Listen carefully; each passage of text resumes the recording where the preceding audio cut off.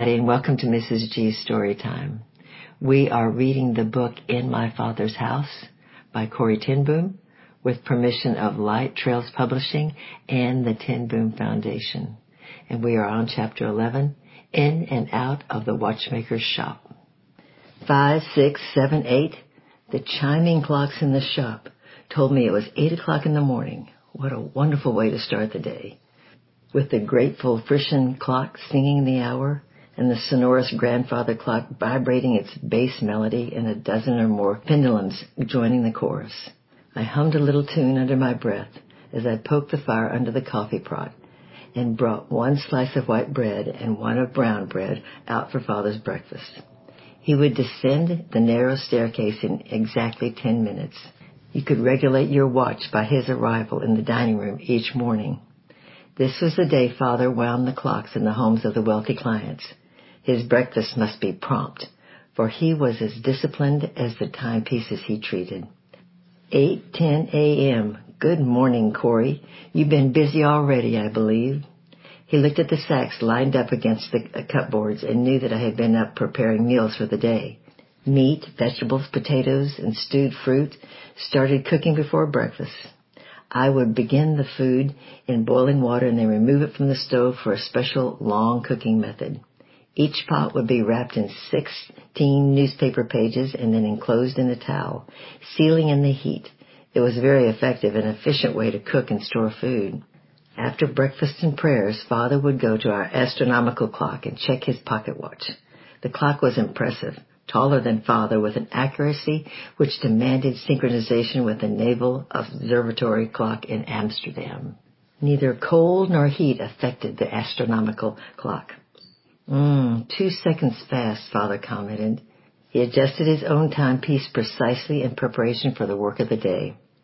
His bicycle was dusted, his hat adjusted, and off he went, pedaling intensely down the narrow Harlem streets until he reached the homes of his clients in the suburbs of the city. He was an aristocrat and a servant, a gentleman of dignity and a confidant of the most lowly. Class distinction was very strong in Holland, but to him every human being was someone of value. As he whirled through the streets, he waved to many townspeople, endangering the security of his hat in the wind. When he arrived at the first house, breathless and prompt, he would go to the back door, ring the bell, and greet the servant girl who answered his summons. "Hannah, how delightful to see your shining face this morning," he would say with a manner as gallant as one approaching royalty. "Oh, Mr. ten Boom, I'm so happy to see you. I've been reading the book of John, just as you told me, and I have so many questions." "Good, Hannah.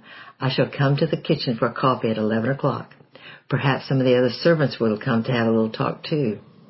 Father made everyone feel important, and in a home where there were 12 or 14 servants, a downstairs maid or a cook's helper might not have too much feeling of self-worth. Many of them looked forward all week to the arrival of the watchmaker.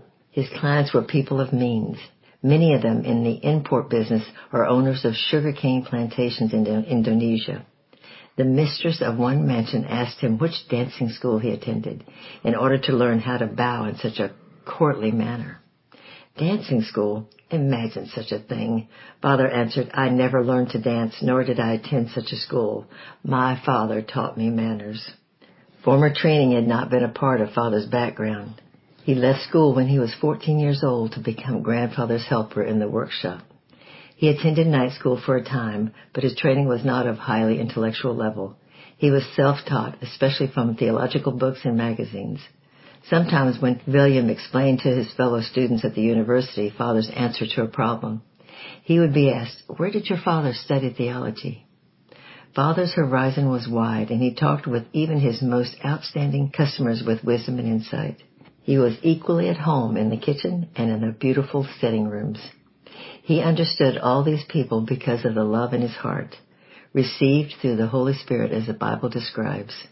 And hope maketh not ashamed, because the love of God is shed abroad in our hearts by the Holy Spirit which has been given to us. Romans 5:5. Among the customers whose clocks he had to wind was a distinguished pastor and philosopher, Domine de Super. Father often asked him probing questions.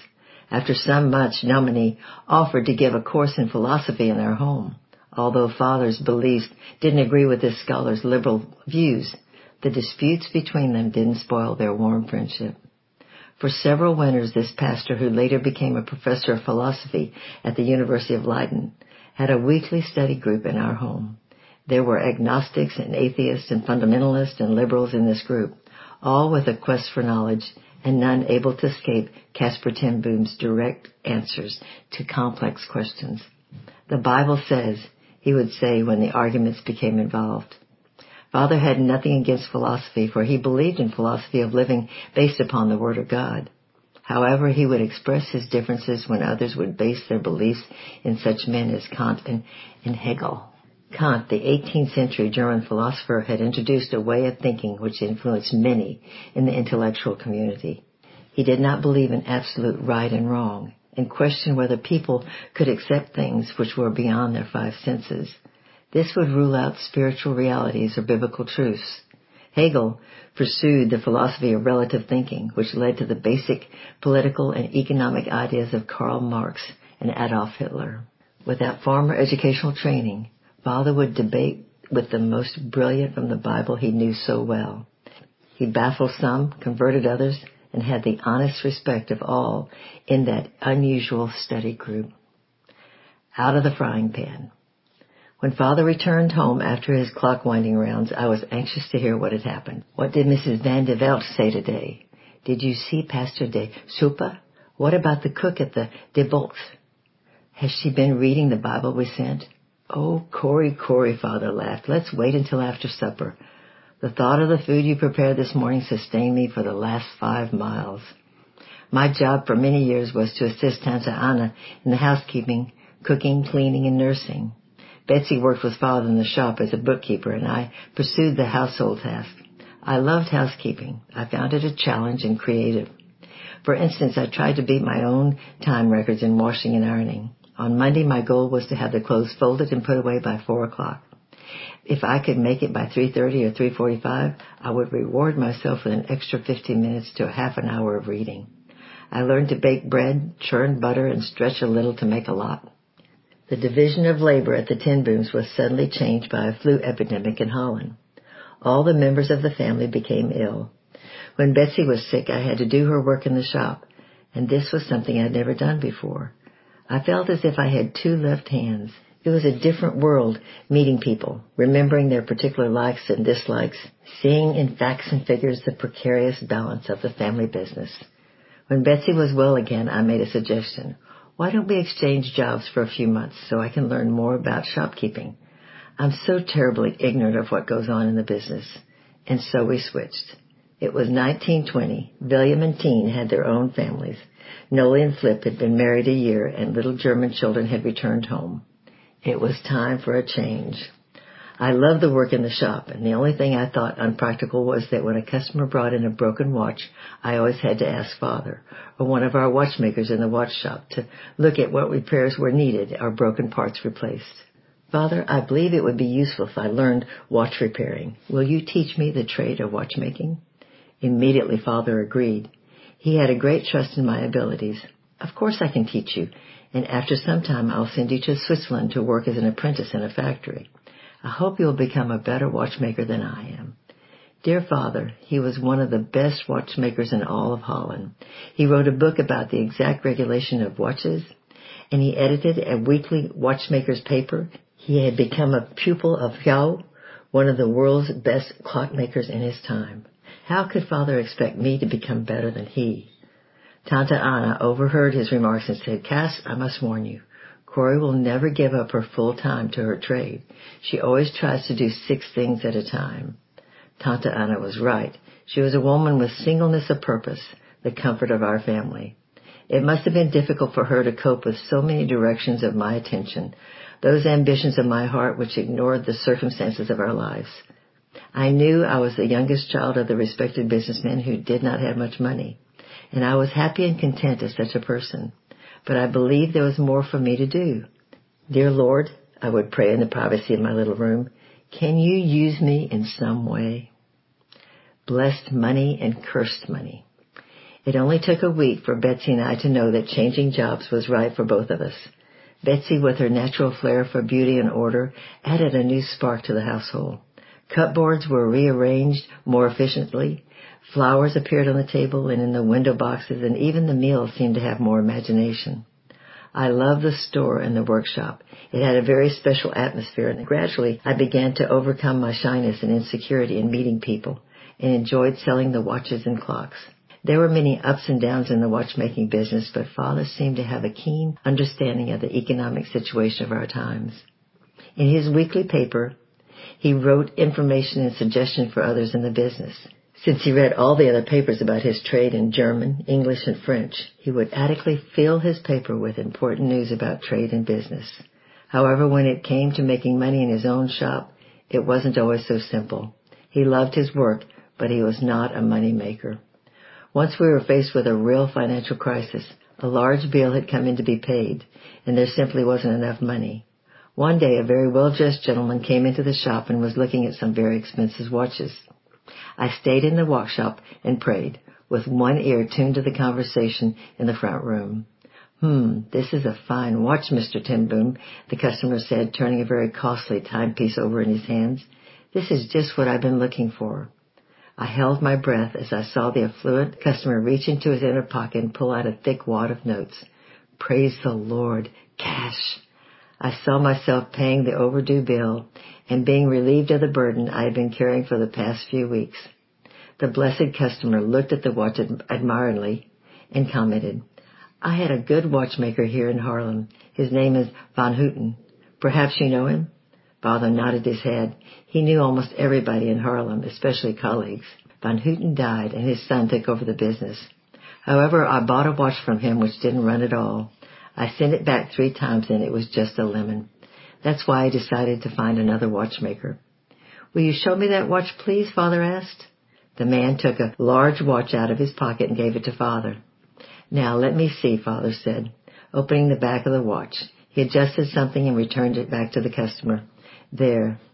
That is a very little mistake. It will be fine now. Sir, I trust the young watchmaker. He's just as good as his father. I think you can encourage him by buying the new watch from him. But Ten Boom, the customer objected. The young man has had a difficult time in the trade without his father. If you have a problem with one of his watches, come to me and I'll help you out. Now I shall give you back your money and you return my watch. I was horrified. I saw Father take back the watch, give the money to the customer, and then he opened the door for him and bowed deeply in his old-fashioned way. My heart was where my feet should be as I emerged from the shelter of the workshop. Papa, how could you? I was so shocked by the enormity of what I'd seen and heard that I reverted to a childhood term. Corey, you know I brought the gospel at the burial of Mr. Van Houten. Of course I remembered. It was Father's job to speak at the burials of the watchmakers in Harlem. He was greatly loved by his colleagues and was also a very good speaker. He always used the occasion to talk about the Lord Jesus. Father often said that people were touched by eternity when they had seen someone dying. This is an opportunity that we should use to tell about Him who is willing to give eternal life. Corey, what do you think that young man would have said when he'd heard that one of his good customers had gone to Mr. Ten Boom? Do you think that the name of the Lord would be honored? There is blessed money and cursed money. Trust the Lord. He owns the cattle on 1,000 hills, and He will take care of us. I felt ashamed, and I knew Father was right. I wondered if I would ever have that kind of trust. I remembered myself as a child when I had to go to school for the first time. My fingers were tied on the railing again, not wanting to go the direction God wanted, only to follow my own stubborn path. Can I really trust Him with an unpaid bill? Yes, Father, I answered quietly. Who was I answering, my earthly father or my Father in heaven? The trivial things. As I continued working with Father, we both realized that our characters were formed by our job.